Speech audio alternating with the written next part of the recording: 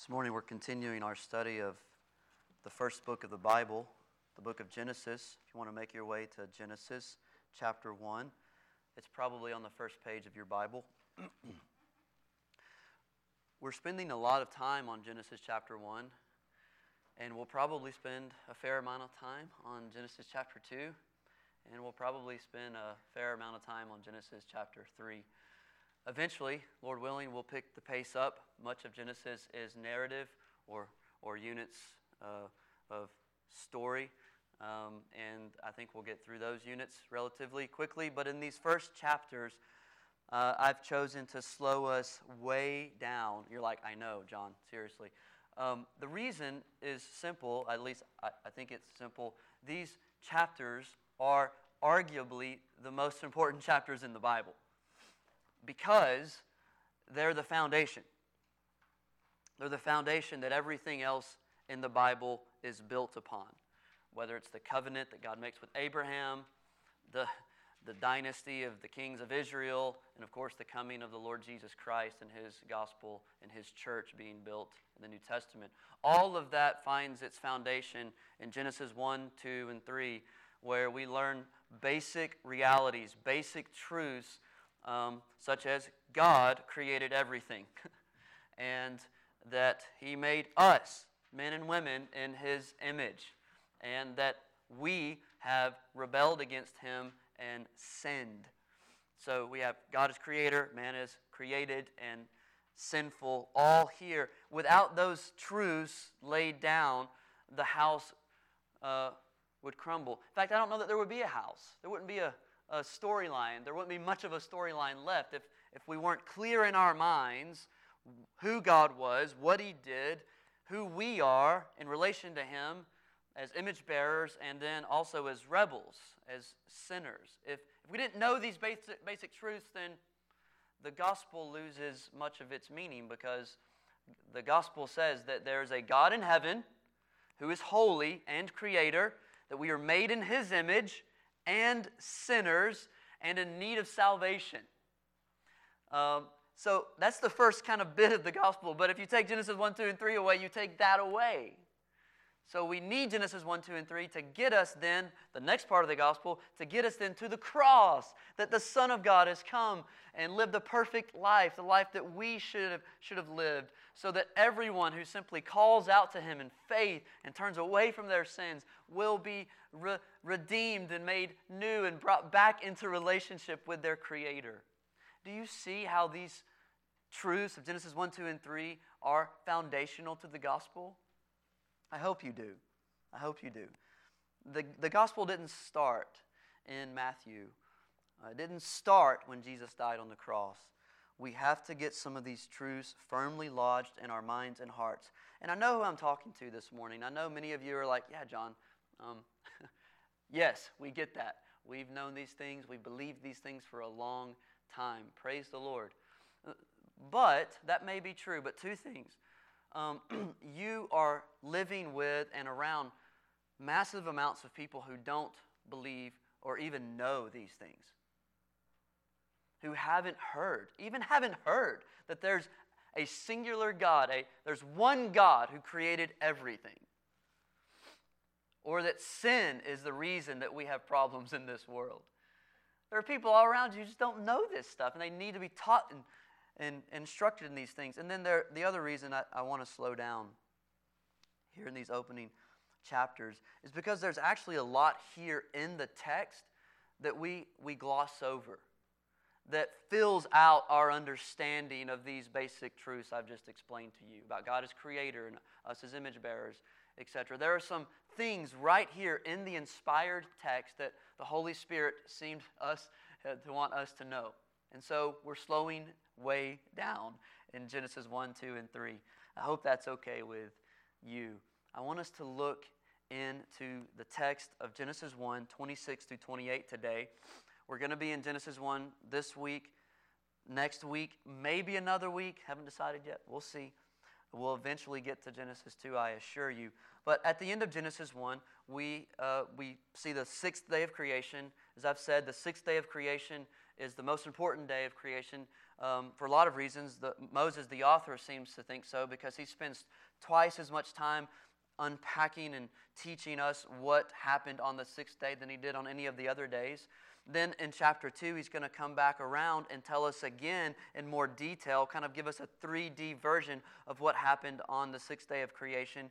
So what happens is so important to Moses in Genesis 1, the end of Genesis 1, that I want us to continue to linger here for a little while longer. We're going to do 26 through 28 today, verses 26 through 28, and hopefully 29 through 31 next week. The main idea of these last verses, as I said a few weeks ago, I guess 2 weeks ago, starting in verse 26 and following, is that God creates us in His image and after His likeness, meaning that God created us to rule over His creation and to relate to Him as Creator. We were made as rulers over His world and as those who relate to Him as God. Image bearer means that we represent God as rulers in this world. So image, verse 26, image of God is functional in nature, meaning that there's this horizontal aspect. We rule for God over the world. And then likeness, verse 26, is relational in nature. We bear the likeness of God. We aren't exactly like God, obviously. We're created, but we have a likeness of God, meaning we are able to relate back to God as our Creator. We have spiritual capacities. We have a moral sense. We have a mind able to reason and discern truths. Obviously, sin has corrupted these things, but nonetheless, we were created with these capacities in the beginning, with a likeness to God, giving us the ability to relate to Him. So, you, friends, were created by God to know God and rule for God over God's creation. That's the main point of a couple weeks ago and this week, and I'm not going to linger there much longer because when I say that we were made to rule for God, you may think, well, that sounds fun. I've always wanted to be in charge of something, but what does that mean? Well, the text gives us a lot of help. It actually tells us at least a few things about what ruling for God means, what our rule on the earth for God looks like. I'm going to give you two of these things today, and hopefully the third one next week. So, what does it mean to rule for God in the world? Well, in the text, we're going to see today, we're going to focus on today, it means exercising dominion over the animal kingdom and filling the earth. Exercising dominion over the animal kingdom and filling the earth. Or as my sermon title says, ruling animals and making babies. Ruling animals and making babies. I will be focusing in on that second one, making babies, as it seems to be the more important. I'll tell you why in a little bit. Next week, we'll focus in on another aspect of our rule on the earth. This idea in verse 28 of subduing the earth. Subduing the earth. Today, exercising dominion over animals and filling the earth. That's where we're going. I don't often do this, but if someone could bring me some water, I will love you forever. I think Susie's on it, so you don't have to get up, anyone. Sorry. Thank you so much. I've been sick all week, and I'm trying to keep speaking for another 50 minutes. Amen? Maybe less. Hopefully less. Let's look at the text. Genesis 1. Verse 26 through 28. Then God said, "Let us make man in our image, after our likeness. And let them have dominion over the fish of the sea, and over the birds of the heavens, and over the livestock, and over all the earth, and over every creeping thing that creeps on the earth." So God created man in His own image. In the image of God He created him. Male and female He created them. And God blessed them. And God said to them, "Be fruitful and multiply and fill the earth and subdue it, and have dominion over the fish of the sea and over the birds of the heavens and over every living thing that moves on the earth." First, we were created to rule the animal kingdom. One of the aspects of our rulership is ruling over the animal kingdom. As I said a couple weeks ago, image of God is something we are, not something we have. We are God's ruling representatives on the earth. But with that identity comes a function. Several things, as I've said, at least three. The one we'll start with is the function of exercising dominion over the creatures, the animal kingdom. And when I say animal, I know you science majors are like, well, do you mean mammals? Do you mean bugs? Do you mean fish? Do you mean birds? When I'm saying animal, I mean everything that's moving around the earth that's not a human, okay? Every kind of creature. So when I say animal kingdom, I mean everything that is not a human. And this is the first part. Interestingly, this is made explicit in our text. And in a sense, this dominates the text I just read, doesn't it? Because it's said twice. Moses essentially repeats himself. The end of verse 26, notice again, let them have dominion. Where? Where's your dominion? Over the fish of the sea, and over the birds of the heavens, and over the livestock, and over all the earth, and over every creeping thing that creeps on the earth. And then the last part of verse 28, he says it again. Subdue the earth and have dominion over the fish of the sea, and over the birds of the heavens, and over every living thing that moves on the earth. So what's immediately obvious in our text is that our rule is directly related to the animal kingdom. God assigned us as the rulers and keepers and tamers and protectors and preservers of all living creatures. We're God's governors over the animal kingdom. Our rule, however, isn't an autonomous rule. We rule on behalf of someone else. We're made in the image of God. We aren't God. This means that there are limits to our rule. We can't do whatever we want with God's property. Our rule comes with limits, not license. Just as kings of the past were expected to care about the welfare of their subjects, so God's kings and queens, namely you and I, must reflect God's character. So, we don't kill animals indiscriminately. I was hoping Elisha would hear this, but anyways, yesterday we were at my mom's house and these yellow jackets were buzzing around us, and they weren't really bothering us. They were a bit of a nuisance, but Elisha, understandably wanted to kill all of them. And I'm like, they're not hurting us. We don't have to kill them. If they're on you or going to sting you, that's fine. Take them out. One of them, the funny thing about this story is actually a few hours later after my diatribe to Elisha about not killing them, I got stung by one. So that was maybe the Lord teaching me a lesson.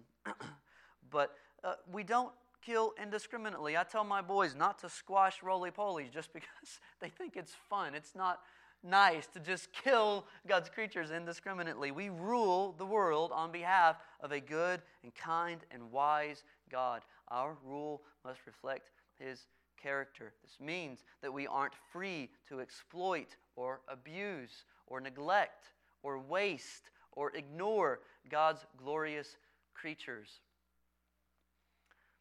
This doesn't mean that we all need to become zookeepers or Dr. Doolittles or pet lovers or conservationists. It does mean, however, that PETA shouldn't be the only group who care about the well-being of animals. Socially liberal people shouldn't be the only ecologically minded people. It's actually the Christian tradition that provides the only stable foundation for the care of animals. Think of it.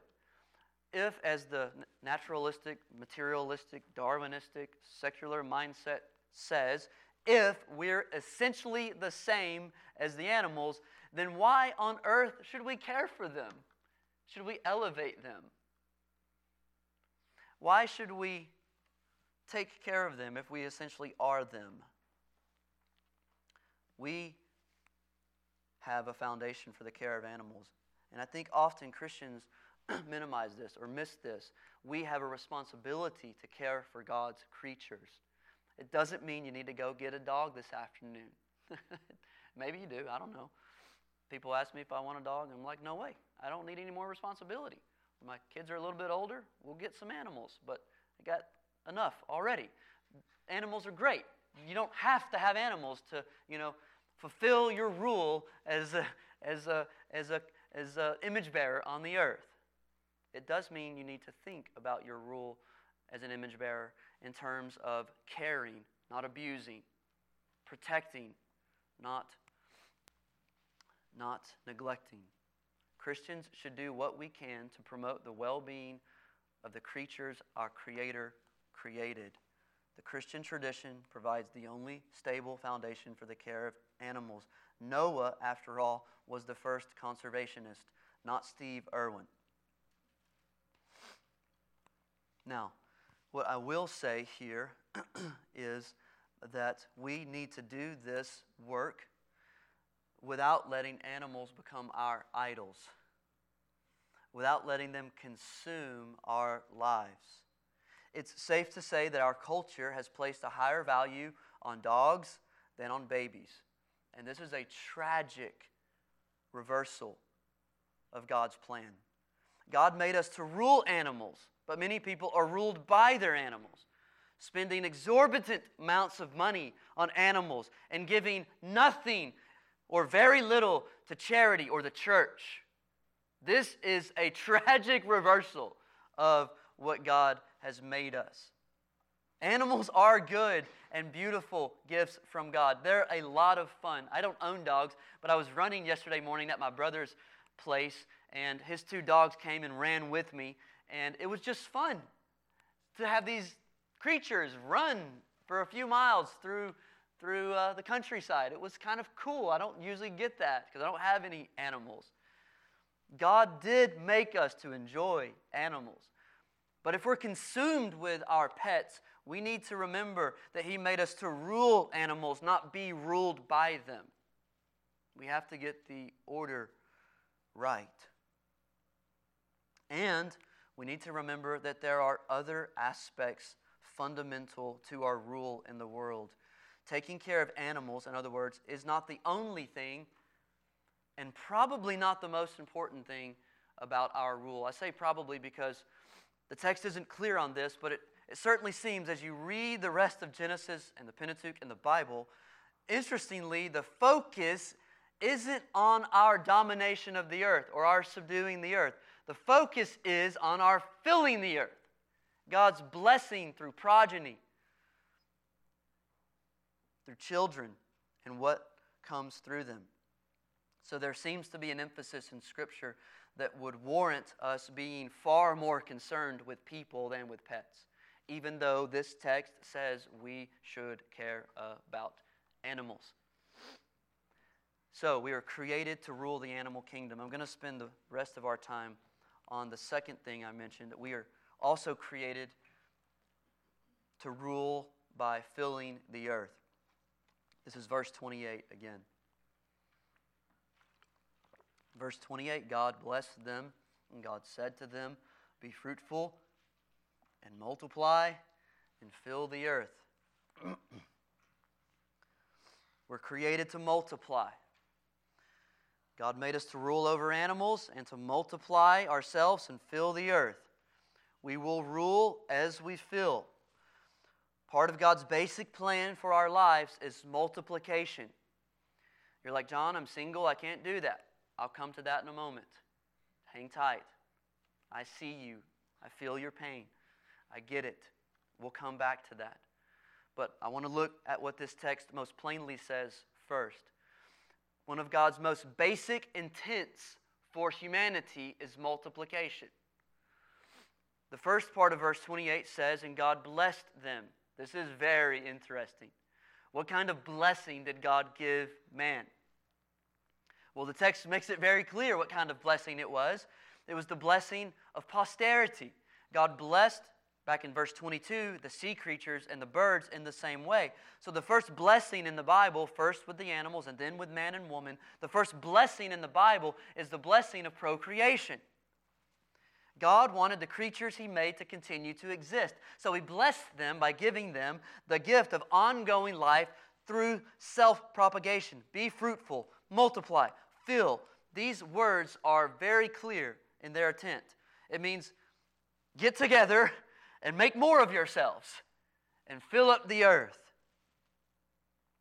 These words, though, be fruitful, multiply, fill. Interesting, he says it 3 times in 3 different ways. He's definitely trying to make a point here. Be fruitful, multiply, fill. They shouldn't necessarily be only seen as commands, though they are commands. They need to be seen as the blessing of God. In other words, God is saying to the human race, I bless you, by making it possible for you to multiply yourself. You have to look at the text. And God blessed them. And God blessed them, but it's not an unambiguous blessing. And God blessed them, and then God said to them, here's the blessing, make more of yourselves. I want you to fill up the whole earth. I want there to be lots of you. And that's a wonderful blessing. The weightiness of what's happening here is seen in the fact that this is the only time God speaks directly to the creation. Notice, verse 28. God blessed them, and God said to them. There's personal address here. God has been speaking throughout the chapter on the other days of creation. And God said, let there be light. And God said, whatever. But here it says, and God said to them. God is speaking to man and woman. He's speaking personally, relationally. Humans are uniquely blessed by the Creator as the first ones who get to hear His voice. And the first blessed thing that comes out of His mouth is the promise of fruitfulness. So while exercising dominion over the animals is good and important and right here in the text, the focus of Genesis, as I said a second ago, is on the blessing of fruitfulness, not on dominating animals or subduing the earth. This command, this be fruitful and multiply command, the implicit promise that's contained within it, that God will actually enable us to fulfill it, is repeated later to Noah after the flood. It's repeated several times to the patriarchs. On his deathbed, Jacob publicly declares that God has fulfilled His word here. Think about the genealogies that fill Genesis. The genealogies which we generally skip over. Amen? True? Yeah. The genealogies are a fulfillment of this promise. There is indeed progeny and offspring and generations upon generations of humans that are filling the earth. The genealogies tell us that God did indeed keep His word and allow humans to multiply themselves across the earth. So, in a stunning display of generosity, God shared the blessing of creation with us. God shared the blessing of creation with us. He gave His image bearers the ability to make more image bearers. He created us to be creators. He called us to rule and make more rulers. He made us to multiply and spread out His royal family so that His rule would indeed extend over all the earth. Now, I'm going to spend the rest of our time trying to explain how this text applies to, I hope, everyone in the room, wherever you are. Whether you're single or married, young or old, middle-aged, retired, working, man or woman, this blessing of God, these principles embedded in the text, the very first chapter of the Bible, these principles indeed apply to all of us. But how? But how? I know what you're thinking. Again, John, I'm single. Or John, I'm old. John, I can't have any more babies. John, I don't want to have any more babies. Like, what does this mean for you?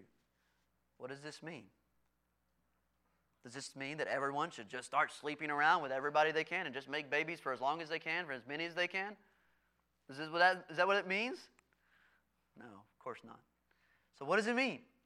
Well, let me give you 2 principles, and I'm going to try to apply these principles a couple ways, focusing on the first one, because the first one is the clearly stated one in the text. 2 ways we all can live this out.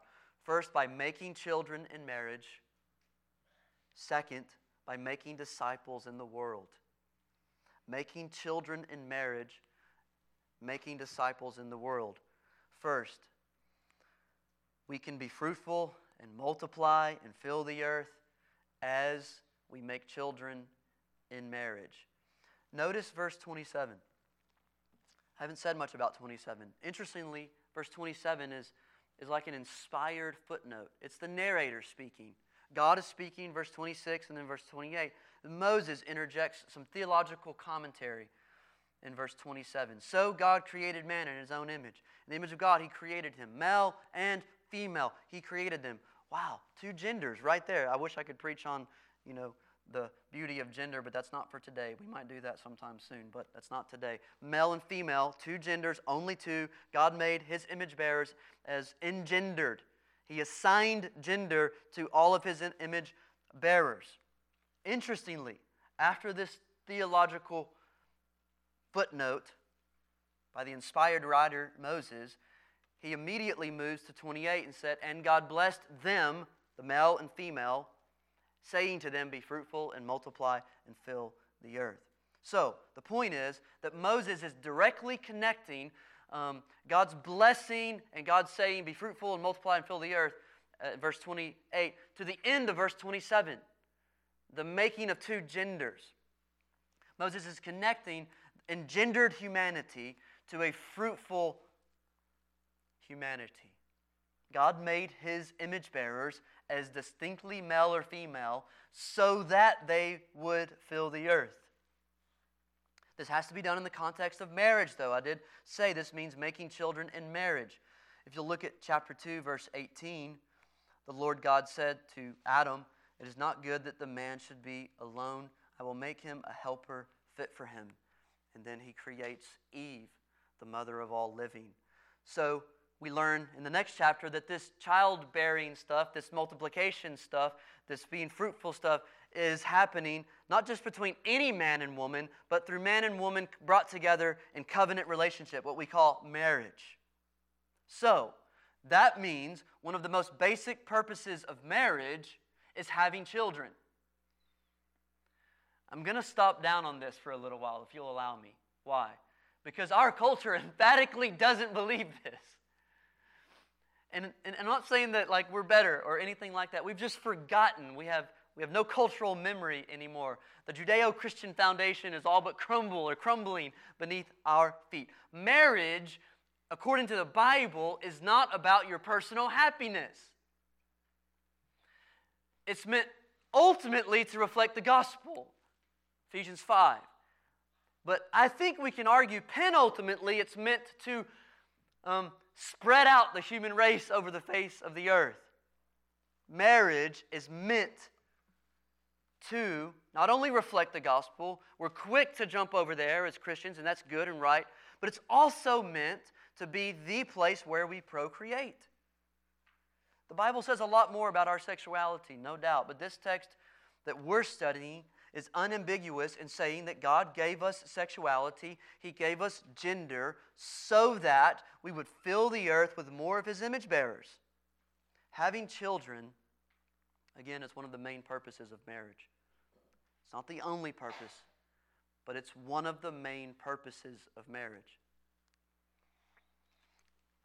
Let me state clearly that this, there's a lot of ways to apply this. I'm going to start with this one.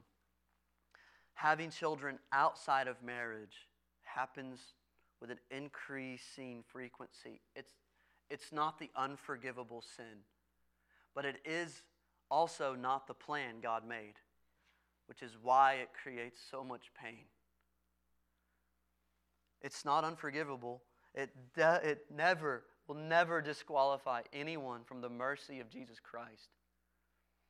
But it is an increasing phenomenon, and we need to see these men and women who are raising babies by themselves as not disqualified from the mercy of God, but indeed in need of extra help. Our culture has increasingly minimized this truth that I'm talking about, having children in the context of marriage as part of marriage. Part of this goes back to the modern advent of various forms of birth control and the scourge of abortion across our land. Having sex, as these things have happened and increasingly are happening, having sex and having children are no longer linked in our modern minds. Let me say that again. Having sex and having children are no longer linked in our modern minds. This wasn't always the case. Just a generation or two ago, we began to see, and now in our age, we see everywhere, the belief that sex is a basic right and need, and children are an optional add-on if and when desired. But in past ages, indeed for most of the history of humanity, having sex meant the possibility of having children. So, sex was more likely to be reserved for those wanting and willing to raise children. Obviously, there's always been sexual immorality. The Apostle Paul writes about this at length in his letters. But in general, sex was seen as linked up to children. We don't necessarily think that way in our culture.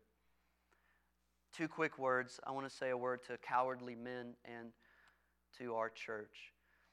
Cowardly men who sleep with women who aren't their wives and then abandon them and their children.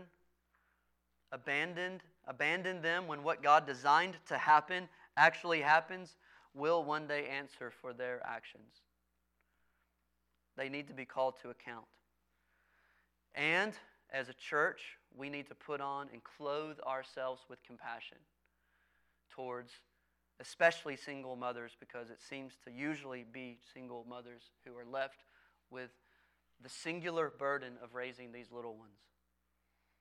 We need to step up and step in and step forward and do everything we can to provide for and support those who have the blessing of a baby without the protection and provision of a father.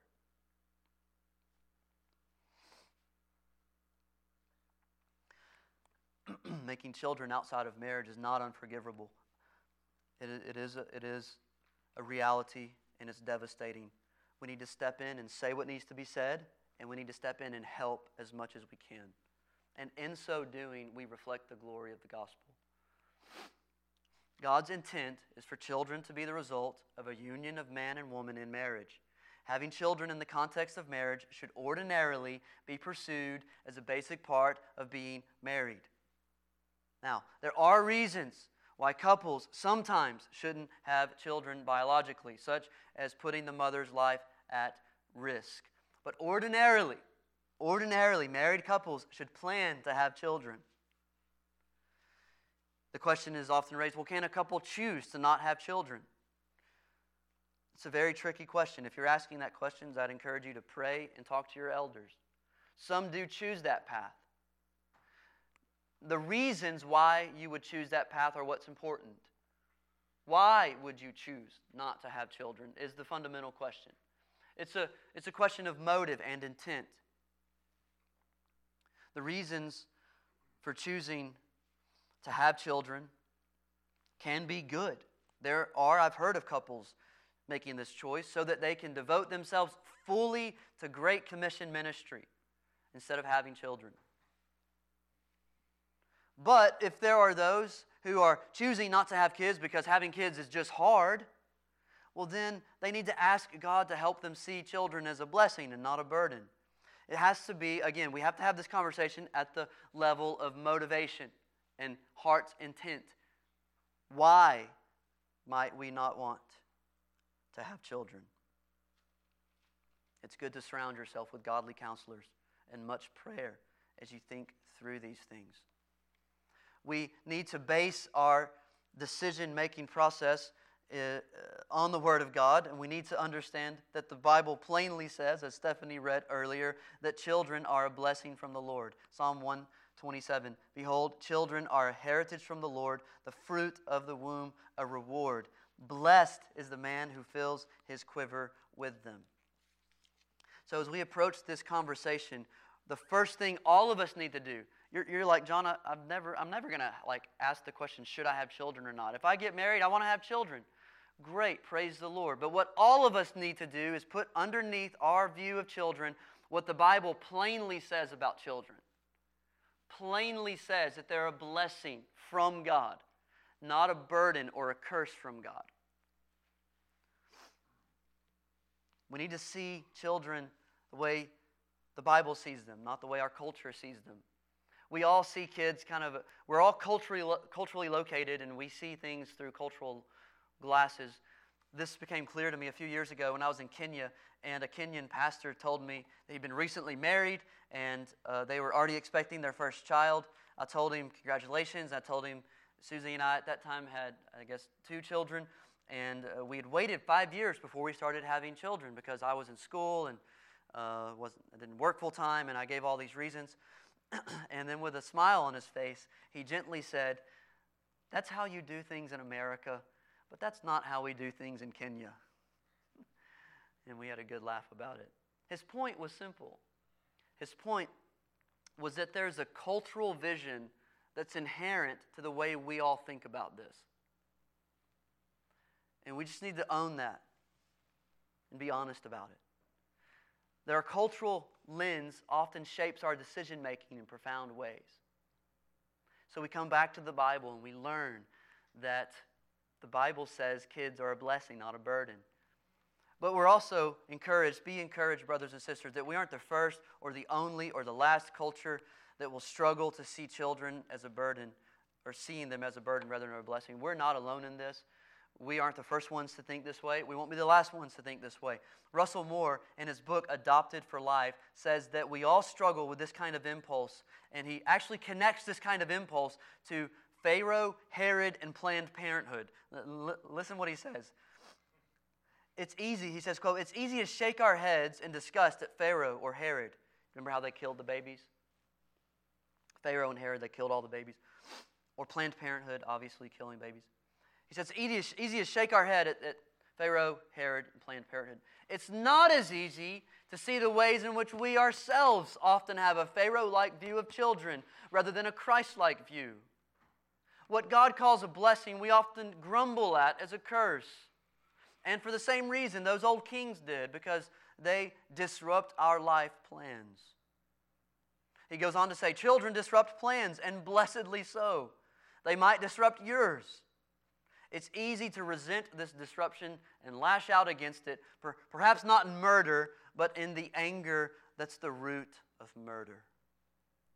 End quote. Well, I tell you, when I read those words, some serious conviction came into my heart. Why do I get so agitated when babies cry, when toddlers pout, when kids act like kids? Why do you get so agitated when kids act like kids? Why are we so insistent on our restaurants and our public spaces and our airplanes, our churches even, being kid-free? Why are we so prone to see kids as an inconvenient disruption of our lives? Why do we privately curse what God has publicly and loudly blessed? I tell you, is raising kids hard? It's absolutely the hardest thing I've ever done. There's no compare. Nothing activates my anger like the 3 blessings that live with Susie and I. Most nights I'd rather put my kids in front of the TV than actually engage them. Shame on me. Shame on me. It's usually because I love my comfort more than I love my kids. Anything that gets in the way of my comfort, always, usually, generally, Susie can back me up on this, brings out bad John. Brings out the worst part of me. Why? Because my mind and my heart have been shaped by a view that sees kids as a disruption of my life, not a blessing and a present from God to my life. What I'm saying is that married couples should ordinarily and joyfully pursue the blessed gift of having children. And I want to say a few things by way of qualification, because I know what some of you are thinking. You're thinking, well, John, how many? When should I start? Do we just start right out of the gates as married people? I don't know. The Bible doesn't tell us. The Bible doesn't give us specific answers on those questions. There's freedom. What, again, I'm trying to do is lay a foundation in your mind and your heart about children themselves, what they are, and let you and your spouse discern what's best for your family with the Lord's leading. It's really interesting that many of us, I know I've done this, will start comparing. Like, well, we had kids sooner than they did, or we have more kids than they do, and we start comparing and competing with our brothers and sisters in Christ. Shame on us. That's ridiculous. It's not a competition to see who can have the most kids. And you're not necessarily a more faithful Christian if you have 5 children instead of 2. John and Idolette Calvin lost a son, had a son die in infancy. They had no other children together. Jonathan and Sarah Edwards had 11 children. Lord bless them. John Piper, 5 children. John Stott, single, no children. Who are we to say that any of these folks were more spiritual, more faithful, more godly, or more whatever because they had more kids or less kids or whatever? God blesses through children, not through a certain number of children. So we need to stop the comparing and competing. It's not healthy. It's not good for the unity and love of the body of Christ. It does stand to reason, however, that our society's devaluing of children is one of the reasons our national birth rate continues to fall. I don't see those things as a coincidence. So may we as Christians stand against that tide and bless what God blesses. Single men and women. Let me say a quick word to you about this. I know many of you want to be married. Praise the Lord.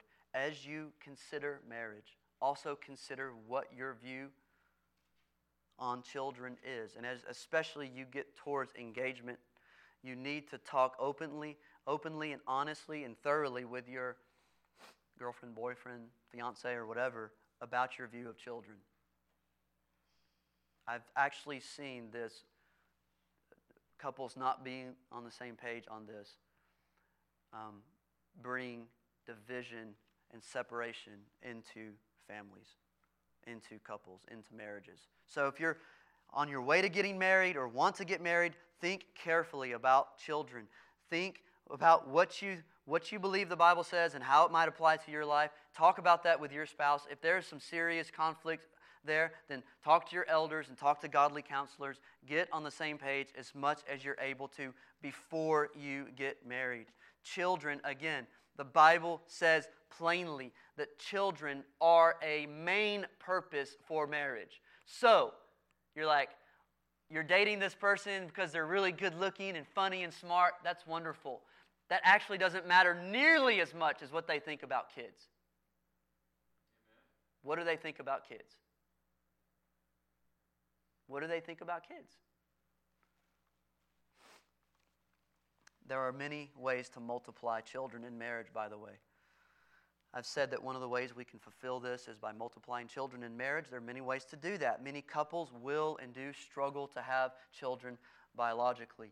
Infertility is one of the most painful things a couple, especially a wife, can walk through, as it suffocates the hopes and dreams God put in her heart when she was a little girl. Susie and I have walked through that in a season of our marriage. It is painful and hard. If it's you, don't walk that road alone. Reach out for help. Reach out for counsel. Reach out for prayer. You need not suffer alone. Many will hear what I'm preaching on and think that they're somehow inferior because they're not able to do this verse 28 stuff. They're not able to be fruitful and multiply and fill the earth. Remember this, brothers and sisters. The same God who inspired that verse is the same God who reigns over your life. He's not confused about what He's doing and what He said. He knows exactly what He's doing. There's no need to feel like you're somehow less of a Christian or less of a human if you're not able to have kids or have more kids. Infertility is why lots of families choose to adopt children, to bring children into their families who were born to another couple. And that's okay. That's not wrong. Praise the Lord for those adoptions. But as I said in our training class last week, this shouldn't be the only or even the main reason families choose to adopt. There are multiple ways to multiply children in a marriage. Biologically is one way, adoption is another way. The Apostle James's instructions in James 1:27 about visiting orphans wasn't qualified by if you're unable to get pregnant. He didn't give any qualifications. He said that every Christian will prove the realness of their religion if they care about orphans and widows, period. Does that mean everybody's going to adopt? No. Does it mean everyone's going to have a widow live in their home? No, it doesn't mean that. But it means something. It means something for you. It means something for all of us. It means all of us, all the church is told to care about orphans. If we want our religion to be real, then it has to have this component to it, according to the Apostle James. Again, Russell Moore reminds us, if you want to read more on adoption, I put a couple of his books, Adopted for Life, out on the table. Grab one. Susie and I are reading it together. It's really wrecking our life in a good way. He says, all of us are called to be compassionate. All of us are called to remember the poor. All of us are called to remember the fatherless and the widows. That will look different in our different lives with the different situations and resources God has given us. But for all of us, there'll be a judgment to test the genuineness of our faith. If your faith is real, you will feel something towards the orphan and the widow. Adoption isn't for everyone, but God knows our hearts. God knows our hearts. I pray for the day when many in our church will open their hearts and their homes for the unwanted children of the world. Isn't that what He did for you? Didn't He open His hands and His heart and His home for you? So adoption becomes one of the clearest ways we can preach the gospel to this very dark world. I pray that many in our church would consider it, would do it. Not because they have to, but because they want to. Not to compare and compete and out-spiritual their friends, just because they're compelled by a vision of the gospel that they found in Scripture that leads them to want to give to an unwanted child what Christ has given to them, namely love and affection and a name, a new name, and a place. A place. God, may it be. May it be. May it be in our church. So some of you are still like, okay, John, I'm still waiting. I'm not able to have kids. I'm not able to adopt children. I'm single. I'm older. I'm widowed. I'm an empty nester. How on earth am I supposed to multiply and fill the earth? I think that we can apply this principle forward to the Great Commission. And here's why. Because in the Great Commission, Matthew 28, verse 19, Jesus says, "Go therefore and make disciples of all nations." I don't find it coincidental that in Jesus' final command to His disciples, He gives them instructions to what? What does this mean? Make more, hey disciples, you disciples, make more disciples in all the earth. It's not a coincidence, I don't think, that in His very last command, He says, hey, multiply yourself over the entire earth. I think there's some echoes here from the reason we were created as stated in Genesis 1:28. We are supposed to be multiplying ourselves and filling the earth with more of Jesus' disciples. We can do this overseas. We can do this at home. In fact, if you're not doing it at home, please don't come and talk to me about wanting to do it overseas. It starts at home. If you're not multiplying yourself at home, you won't go live somewhere else and start doing it there. We multiply ourselves by pouring our lives out for the good of others. If our faith is real, then our faith will become more like a conduit, not a cul-de-sac. Our faith doesn't come to us and stop. Our faith comes to us and goes through us to the blessing of other people. A living faith is a faith that works hard to help others in their faith. A dead faith only cares about itself.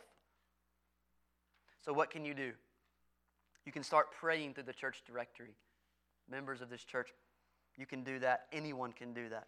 You can pick a church member to start meeting with monthly over coffee or a meal, to start asking them how they're doing and what the Lord is doing in their life and praying together.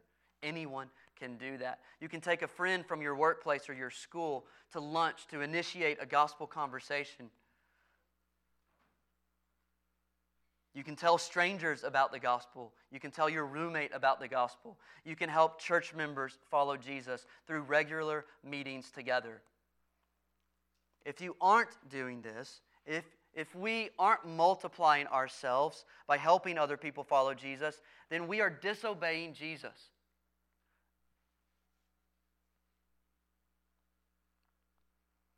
Make disciples of all nations. Multiply yourself and fill the earth with more image bearers. Namely, not just humans, but also Christians, as we bear the image of the one who is the image of the invisible God. So, to summarize, I've said that we can multiply ourselves by having children in marriage or having spiritual children through disciple making. And every image bearer of God is created to exercise dominion by filling the earth, multiplying themselves and filling the earth, and as I said, exercising dominion through ruling over the animal kingdom. And what God has commanded, He will fulfill. This will happen. It is happening and will happen. The prophet Habakkuk says, the earth will be filled with the knowledge of the glory of the Lord as the waters cover the sea. The earth will be filled up with the image of God, with the knowledge of the glory of the Lord. It will happen and is happening. How does it come about? What started this? Well, of course, it started with creation and the flow of humanity across the globe. And it continues through the flow of the gospel across the globe as more and more Christians are made through disciple making. All of this goes back, though, to verse 28, and this is where we'll land the plane. I want to bring this out again. Verse 28 is so important. God blessed them, and God said to them, be fruitful, multiply, fill the earth. God's blessing from the very beginning is linked to offspring. So from the very beginning, it was clear that God's blessing would come into the world through a fruitful womb. God would bless the world through a baby. It would be a baby born to a woman, we learn in Genesis 3, verse 15, who would crush the head of the serpent and initiate a plan to bring us back home to the garden. Paul later tells us what this baby accomplished. When the fullness of time had come, God sent forth His Son, born of woman, born under the law, to redeem those who were under the law, so that we might receive adoption as sons. So Jesus was born into the world to bless the world by taking the curse of the law upon Himself. The curse of the law is, if you sin, you must die. Jesus never sinned, but He died for sinners so that we don't have to die. So that when we do die physically, as we learned in training class this morning, our physical death is not the end, but the beginning into eternal life. So that death becomes a door into everlasting life. Jesus took that curse and then gave us the blessing of redemption and adoption. Our adoption is the reason Jesus came and died. He died to save us from sins and bring us into His family. Friend, if you're here this morning and you're not yet a follower of Jesus Christ, call out to Him for rescue. Stop trying to rescue yourself. It won't work. Admit that you're a lawbreaker. Believe His word. Confess with your mouth that Jesus is Lord.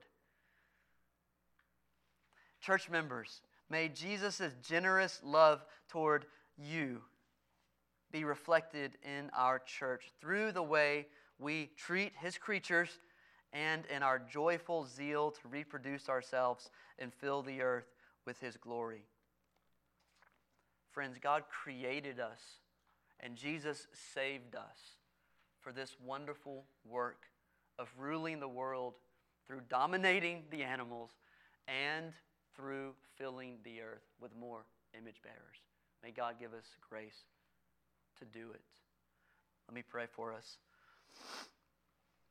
Father in heaven, You have set the bar so high for us. And we start by saying thank you. Thank you for revealing Your will to us. Thank you for giving us a clear idea of what our lives are supposed to be about, and not leaving us to be tossed to and fro by every wind of the culture and just try to figure things out for ourselves. Lord, help us to embrace the clear principles and teaching of Your word about what it means to be human, what it means to be an image bearer. Help us to rule Your creatures with careful and loving kindness. Help us to fill the earth with more image bearers.